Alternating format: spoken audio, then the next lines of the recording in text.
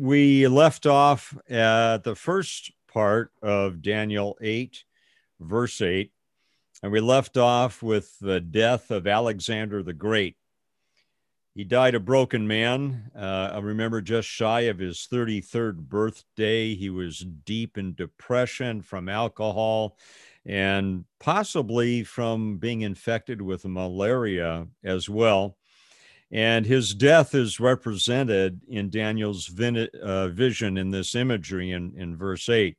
The goat, this is Alexander the Great, the goat became very powerful, but at the height of his power, his large horn was broken off.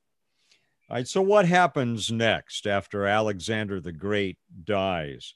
Well, his four generals step in and take over the territories in the known world of the Hellenistic or the Greek Empire. So the empire under Alexander the Great after his death was divided into four parts. Macedonia and Greece were under General Cassander. Asia Minor and Thrace were under General Lysimachus. Syria and Babylonia were under General Seleucus. This is known as the Seleucid Empire. Kind of make a mental bookmark on this. He will ultimately, or this kingdom, the Seleucid kingdom will eventually be referred to as the King of the North when we get into Daniel 11. So that's something to make a mental note of. And as we plow through Daniel 8 today, the Seleucid kings are going to come into play here. So this is a really important general, Seleucus. And then finally, Egypt, Cyprus, Arabia, they come under General Ptolemy. And this will become known in later on in Daniel as the King of the South. All right, so and we'll go over that again. I just want to introduce it just to make a mental note of it. So with that background, let's pick up Daniel's narrative in Daniel 8. The goat became very powerful, but at the height of his power, his large horn was broken off. In the large horn's place grew four prominent horns pointing in the four directions of the earth. These four prominent horns are the generals that we just mentioned, Alexander the Great's generals. And again, they're dividing up his empire into the four areas that we talked about. All right, so now let's watch what happens in verse 9. Then from one of the prominent horns came a small horn, whose power grew very great. It extended toward the south and the east and towards the glorious land of Israel. Its power reached to the heavens, where it attacked the heavenly army, throwing some of the heavenly beings and some of the stars to the ground and trampling them. It even challenged the commander of heaven's army by canceling the daily sacrifices offered to him and by destroying his temple. The army of heaven was restrained from responding to this rebellion, so the daily sacrifice was halted and truth was overthrown. The horn succeeded in everything it did. All right, so now the question is, and at first blush, I have to confess, I was thinking, well, this sounds a lot like the Antichrist. But as we dig a little bit deeper, we find it's going to be someone else before the Antichrist. And by the time we get to the end of this, I think you may join me in thinking it's a both and, that we're being given both a short-term picture of who this is and then the end times picture of who this is. All right, so let's dive in and see what happens. Where does this ruler come from? Well, he comes from the Greek Empire, from the Seleucid part of the divisions of Alexander the Great's empire. and coming after one of his four generals. Remember, each of those generals took one of the divisions, and Seleucus was one of those generals. And so this horn that grows so powerful is from the Seleucid kings, or the Seleucid kingdoms. This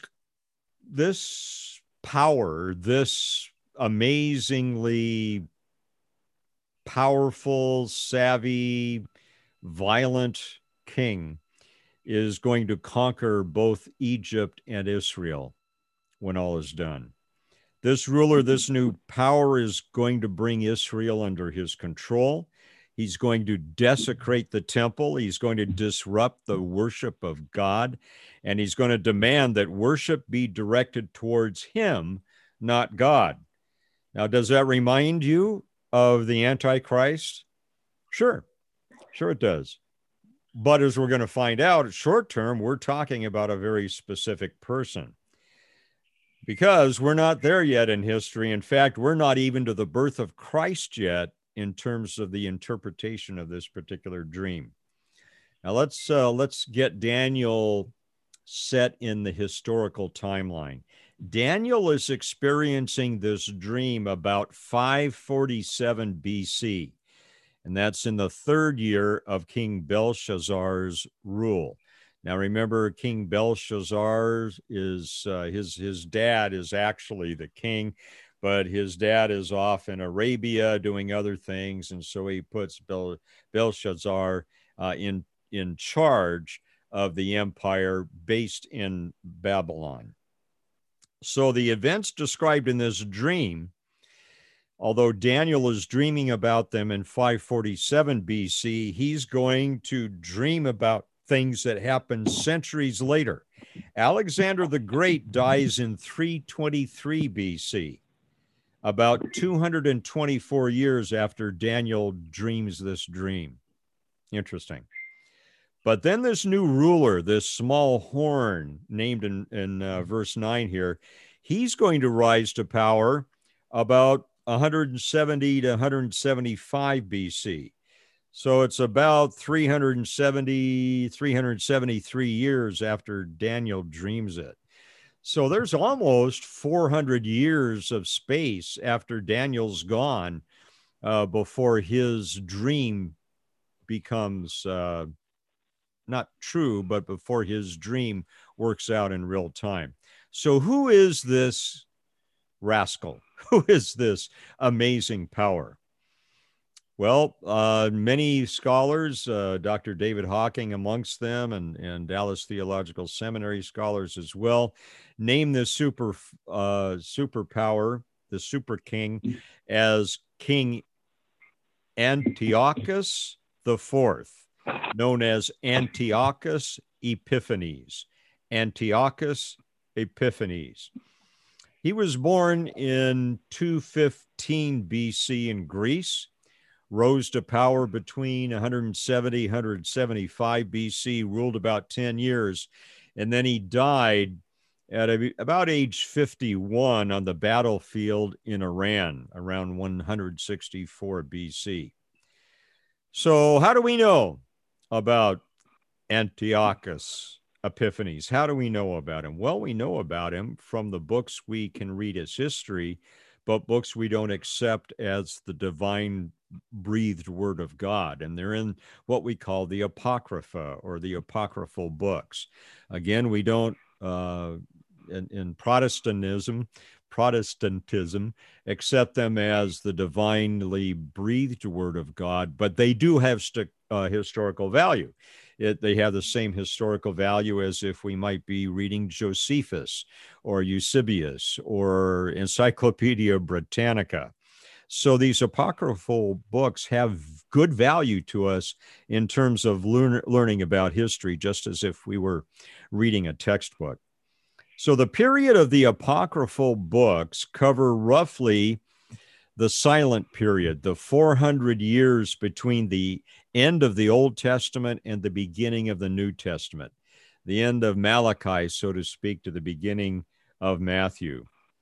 Now, I feel this is really important. We can't fully understand, I don't think, the meaning of Daniel 8 without understanding who Antiochus Epiphanes is, nor can we understand the Jewish celebration of Hanukkah without understanding who Antiochus Epiphanes is. So bear with me, because we're going to look at these keys to more fully understand Daniel 8 and the Jewish celebration of Hanukkah through the life of Antiochus Epiphanes. This period is radically important to the Jews, especially the Jewish history that's contained in the four apocryphal books of Maccabees 1, 2, 3, and 4. Maccabees 1, 2, 3, and 4. All right, so to get the historical context of where we're going to go on a journey into the historical books of parts of Maccabees 1 and 2. Are you with me? Here we go. All right, we're going to introduce you to the history of Antiochus Epiphanes. We're going to go back now, beginning in Maccabees 1, and they're going to talk about the death of Alexander. Alexander was Philip's son, a Macedonian, one of the Western peoples known as the Kittim. After Alexander became king of Greece, he defeated King Darius, who ruled the Persians and the Medes. By doing so, Alexander greatly enlarged his realm. He successfully fought many battles, conquered fortresses, and put to death many kings. He advanced to the very ends of the known earth, plundering nation after nation. And finally, his battles reached an end, and he was widely recognized as supreme king, which made him proud. He built a very strong army and ruled countries, nations, and princes, and they all owed allegiance to him. But eventually, Alexander fell sick and was confined to bed, and he knew that he was dying. He therefore called for his most esteemed officers, we would call them his generals, those who had been raised with him, and he divided his kingdom among them while he was still alive. Then Alexander died, having ruled for 12 years. Subsequently, his officers began to rule, each in his own territory. They ruled as kings, and after them their descendants ruled for many years. Together they caused much suffering across the earth. From these descendants sprouted a sinful root. And I really should get the pronunciation in the original. It's really closer to Antiochus Epiphanes. Antiochus Epiphanes. He was the son of King Antiochus, and he had been brought up in Rome as a hostage. Antiochus Epiphanes began to rule in the year 137 according to the calendar of the Greek kingdom. Parenthetically here, don't worry about the date 137. That's in the Greek calendar, not in ours. Verse 11 of Maccabees 1. At that time, some renegade Israelites emerged. These people went against their ancestral laws and encouraged many other Jews to join them. And they spoke up saying, let's make an agreement with the Gentiles around us, because many horrible things have happened to us since we separated ourselves from them. And their proposal pleased their fellow Jews. So what we have here is a sect of the Jewish people who are willing to walk away from their God in order to please these descendants, political descendants of Alexander the Great. Verse 13, some of them eagerly went to King Antiochus, who gave them permission to start living by the laws of the Gentiles. Consequently, they built a gymnasium in Jerusalem, following the Gentile custom. And let me stop there for a second, and you may say, well, what's wrong with building a gymnasium in Jerusalem, following the Gentile custom? Well, it's because if you went to the gymnasium, you went there and took off all your clothes, and stuff happened after that. All right, moving on. They even took steps to remove the marks of circumcision, utterly abandoning the Holy Covenant. They joined with Gentiles and gave themselves over to an evil course. So these sect of Jews totally withdrew from the law, and they removed even circumcision, which is their identity, right?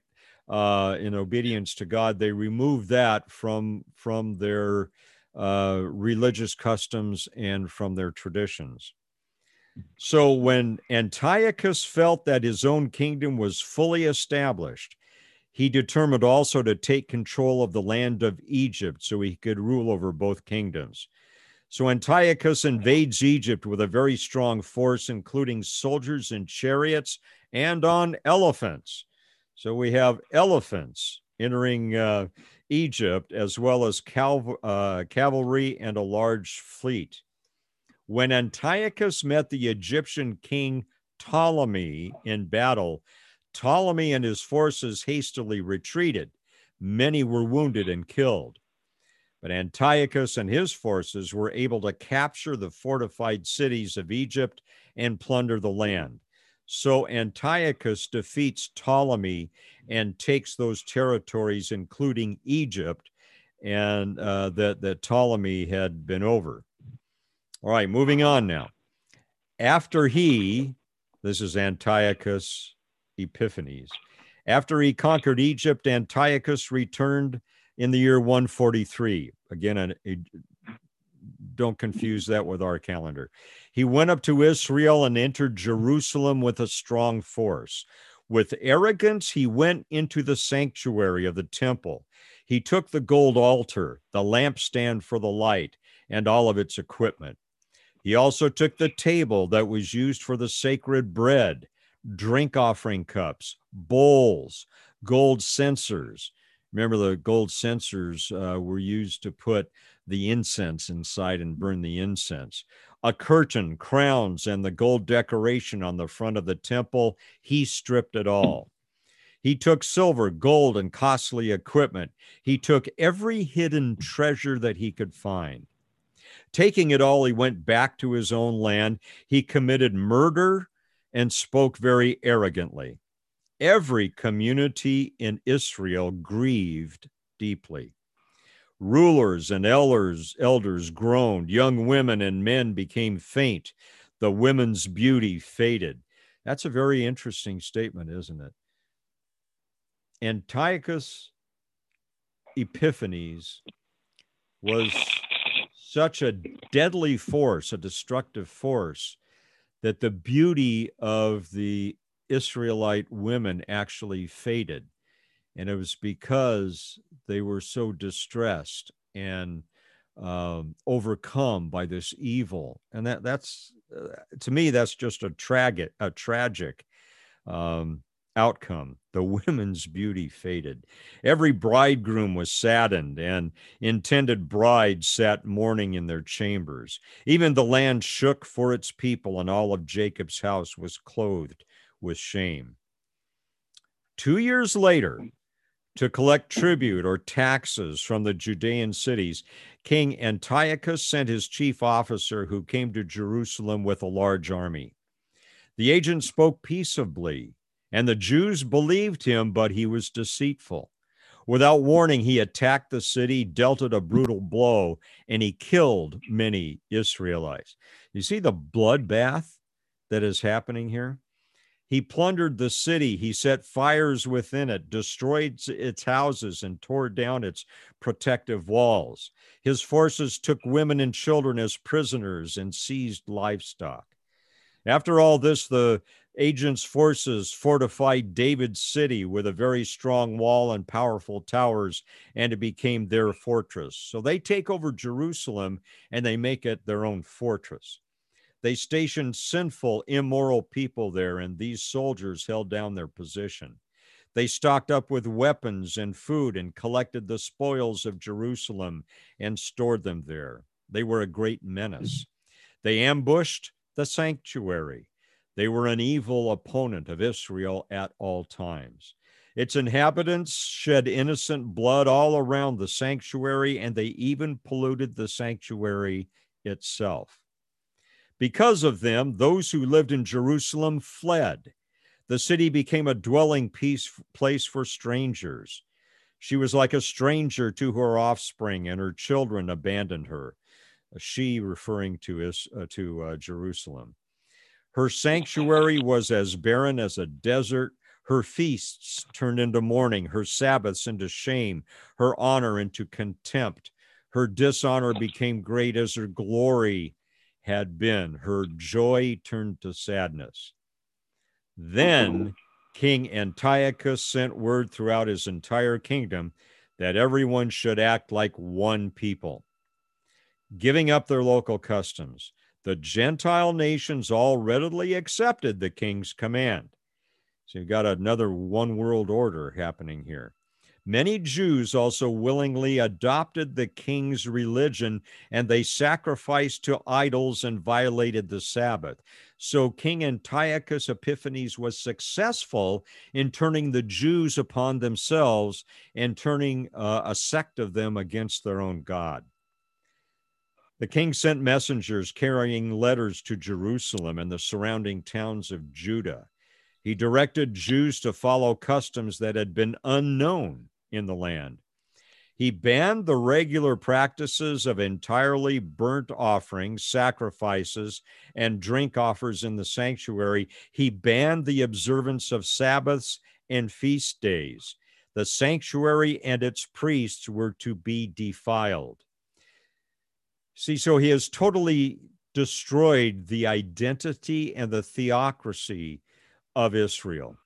He has robbed them of their God, he has robbed them of their worship, and he has turned the Jews against themselves. He said they should build new altars together with sacred precincts and shrines for idols. They should sacrifice pigs and other ritually impure animals. Can you imagine now forcing the Jewish people to sacrifice pigs, which they would never do, right? They were having to sacrifice pigs on the altars that the king had set up. Jews were no longer to circumcise their sons. They were supposed to make themselves repulsive to God by doing unclean and improper acts. All of this was intended to make them forget the law and change its regulations. Whoever did not obey the king would die. In this way, Antiochus wrote to his whole kingdom. He appointed inspectors over all the people, and he commanded the Jewish communities to offer pagan sacrifices town by town.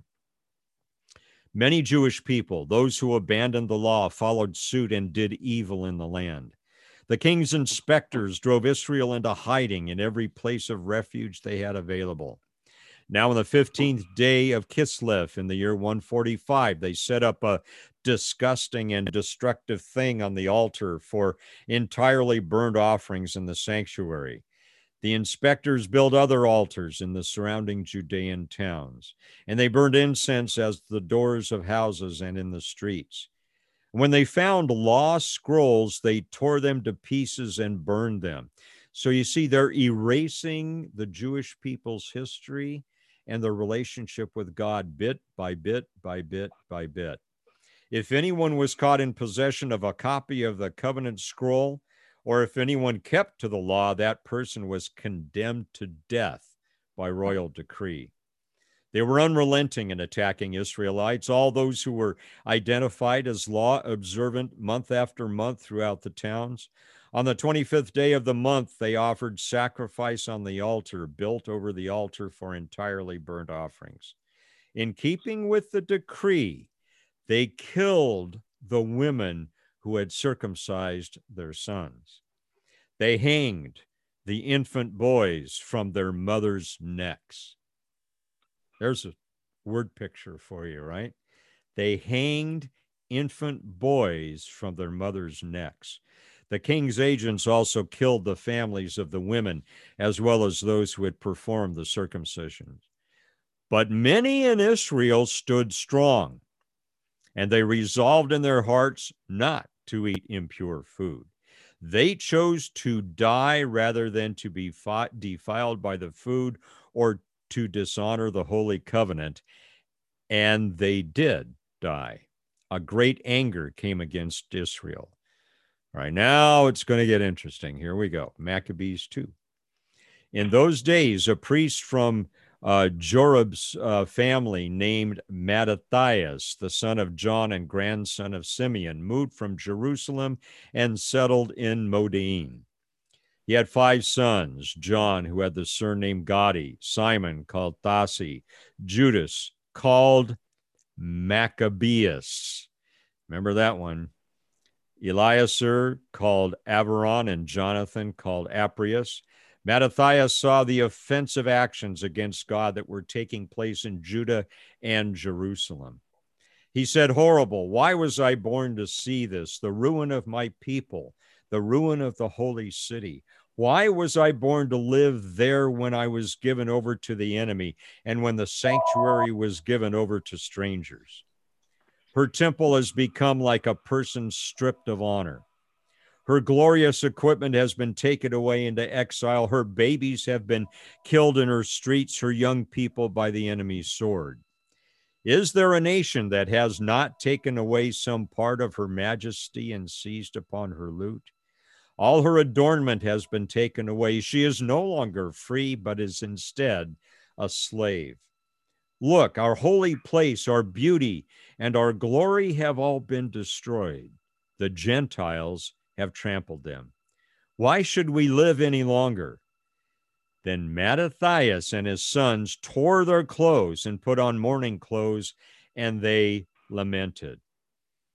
At that time, the king's officers were enforcing the decrees to give up Jewish practice. They came to the town of Modein to make its people offer pagan sacrifice. And many from Israel came out to them, including Mattathias and his sons.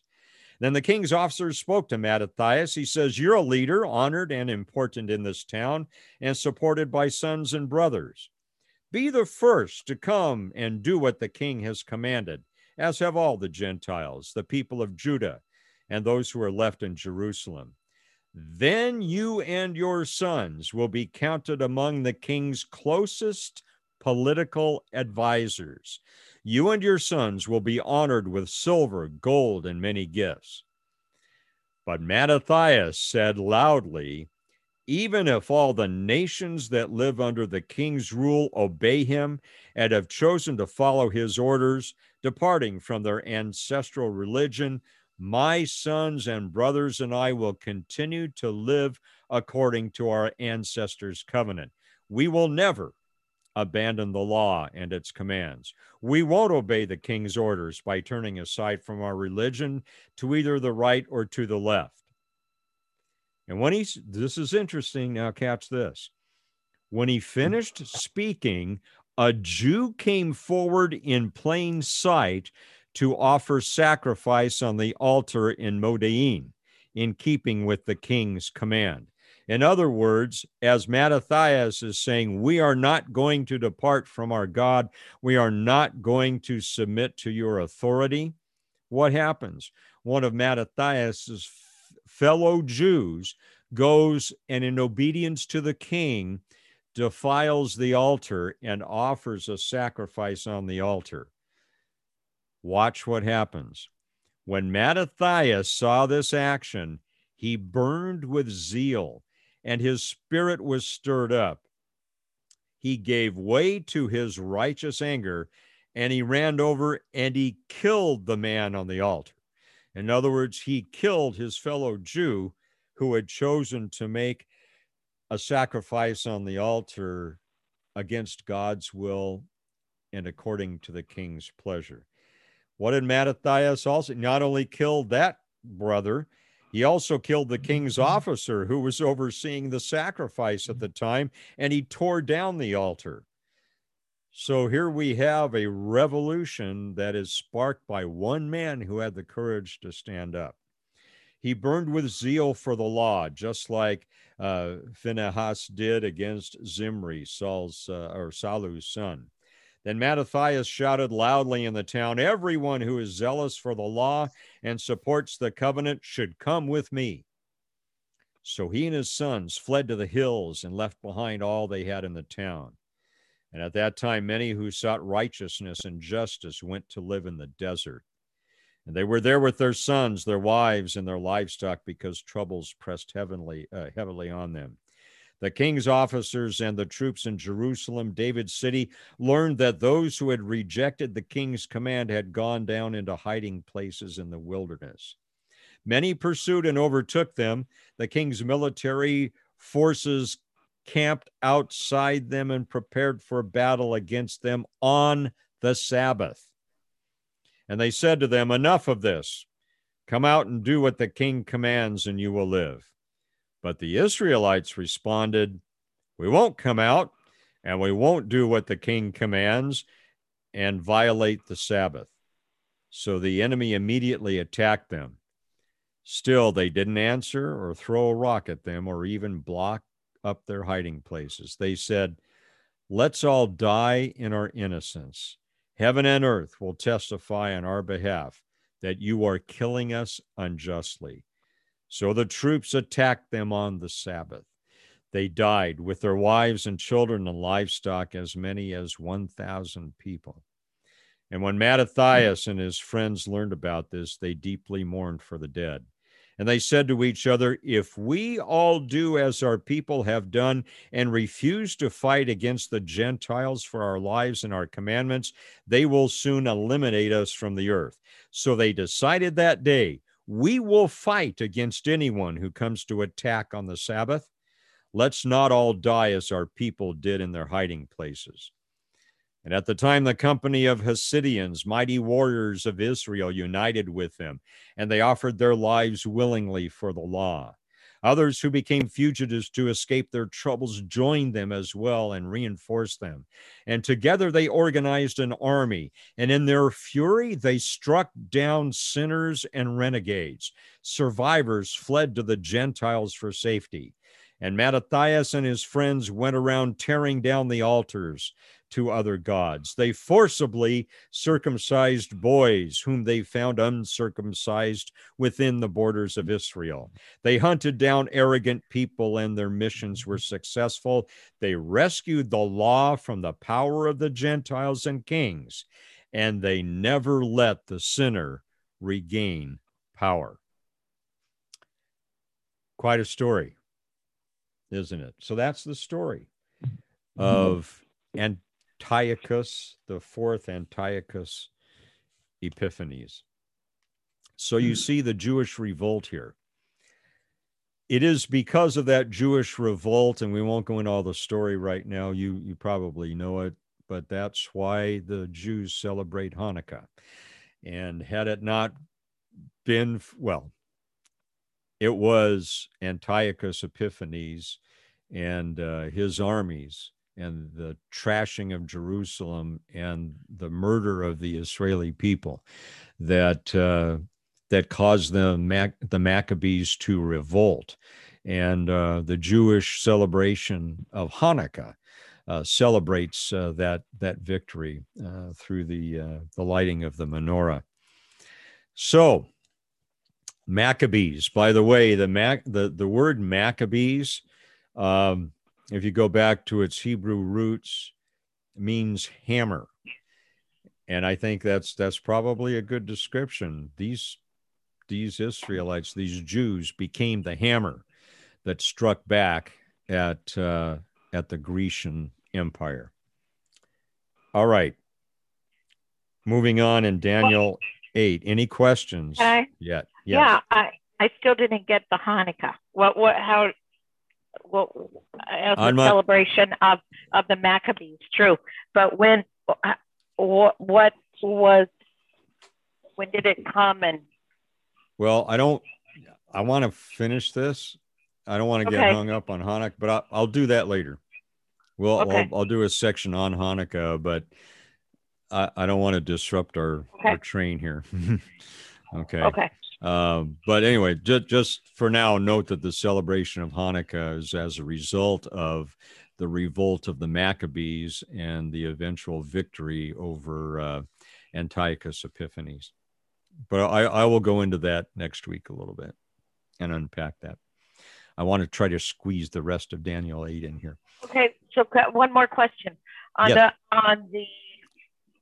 the Maccabees, and now, but how far did they? This is toward the end of the Greek rule, right? This is, yeah, we are on the cusp of the decline and the destruction of the Grecian Empire, the Hellenistic Empire. And what's going to take over is obviously the Roman Empire. And again, we're talking around 170 to 164 BC, about almost 200 years before the birth of Christ. Okay. Okay. Having that in mind, let's get back to Daniel now, 9 through 11. See if this doesn't come to life a little bit more, having read that history of the Maccabees. Then from one of the prominent horns came a small horn whose power grew very great. It extended toward the south and the east and towards the glorious land of Israel. This is Antiochus Epiphanes. Its power reached to the heavens where it attacked the heavenly army, throwing some of the heavenly beings and some of the stars to the ground and trampling them. It's a metaphor for trampling God's heavenly army, the nation of Israel. It even challenged the commander of heaven's army by canceling the daily sacrifices offered to him and by destroying his temple. In other words, Antiochus Epiphanes attacked God himself by destroying the worship of his people and the temple where that worship would occur. The army of heaven was restrained from responding to this rebellion. So the daily sacrifice was halted and the truth was overthrown. The horn succeeded in everything it did. Antiochus Epiphanes. However, let's move on. Daniel says, I heard two holy ones talking to each other. One of them asked, how long will the events of this vision last? How long will the rebellion that causes desecration stop the daily sacrifices? How long will the temple and heaven's army be trampled on? The other replied, it will take 2,300 evenings and mornings, then the temple will be made right again. Let me grab a sip of coffee to help me get through this a little bit. The interpretation, and I think Dr. David Hawking does a good job of this, so the 2,300 evenings in days. If you divide that by 365, our measure of a year, you get a period of about 6 years. And it starts with the murder of the Jewish high priest named Onias in 171 BC. So this involves the armies, the officials of Antiochus Epiphanes killing the Jewish high priest in 171 BC. And after they kill the high priest, Antiochus Epiphanes sets up his own set of pseudo-priests. So the 2,300 days and nights clock starts ticking with the assassination of the high priest in 171 BC. The desecration, desolation of the temple continues for 6 years, and it ends with the Jewish revolt and the reestablishment of the cleansing of the temple by the Maccabees on December 25, 165 BC. 6 years after the assassination of the high priest Onias II. So 23 days, 2,300 days divided by our calendar of 365 days a year equals just over 6 years. And that fits the historical narrative of the Maccabean revolt that we read, the revolution and the reestablishment of the temple. Now, that is relatively the short-term representation of this fearsome king. Here's the long-term representation, the eschatological representation, the end times representation. It is the foreshadowing of the Antichrist as well, who does similar things, right? He desecrates the temple. But remember, this is a foreshadowing. A historical figure here is Antiochus Epiphanes, but he is a foreshadowing of the Antichrist to come. Verse 15, as I, Daniel, was trying to understand the meaning of the vision, someone who looked like a man stood in front of me. And I heard a human voice calling out from the Ulai River, Gabriel, tell this man the meaning of his vision. Wow, gets to meet Gabriel. And Gabriel approached the place where I was standing. I became so terrified that I fell with my face to the ground. Son of man, he said, you must understand that the events you have seen in your vision relate to the time of the end. And while he was speaking, I fainted and laid there with my face to the ground. But Gabriel roused me with a touch and helped me to my feet. Then he said, I am here to tell you what will happen later in the time of wrath. What you have seen pertains to the very end of time. So Daniel here, he's so overcome with the ramifications of this vision. Remember, he is seeing his people decimated. He is seeing his people, the mothers with their infants. He's seeing these forces from the Greeks take those infants and hang them to death from their mother's own necks. He's overcome by this, and he faints on the ground, but Gabriel, the angel, revives him. He rouses him up, and he says, I'm here to tell you what's going to happen. And here is where we see both the historical future of Israel under Greek rule, culminating with the Maccabean revolt and the restoration of the temple. And at the same time, we get the foreshadowing of the Antichrist, his desecration of the temple, and then his punishment as Jesus comes back to earth at the second coming. All right, so in verse 20, here's what Gabriel says. The two-horned ram that you saw represents the kings of Media and Persia. The shaggy goat is the king of Greece, and the large horn between its eyes is the first king. That's Alexander the Great. The four horns that replace the one that was broken off represent the four kingdoms that will emerge from his nation, but will not have the same power. Those are the generals of Alexander the Great who take over those four parts of the kingdom. Verse 23. In the latter part of their reign, when rebels have become completely wicked, a fierce-looking king, a master of intrigue, will arise. This is Antiochus Epiphanes, or Antiochus IV. He will become very strong, but not by his own power. He will cause astounding devastation and will succeed in whatever he does. He will destroy those who are mighty, the holy people. He will cause deceit to prosper, and he will consider himself superior. When they feel secure, he will destroy many and take his stand against the Prince of Princes. Yet he will be destroyed, but not by human power. History reveals that Antiochus IV may have incurred a battle injury during a battle he was fighting in Persia. And in the process, he contracted some disease that caused his body to waste away from the inside out. God reserved a very ugly, painful, morbid death for this particular king, I'm assuming in judgment for what he did. So God struck him dead, not just by a battle wound, but by a horrible death.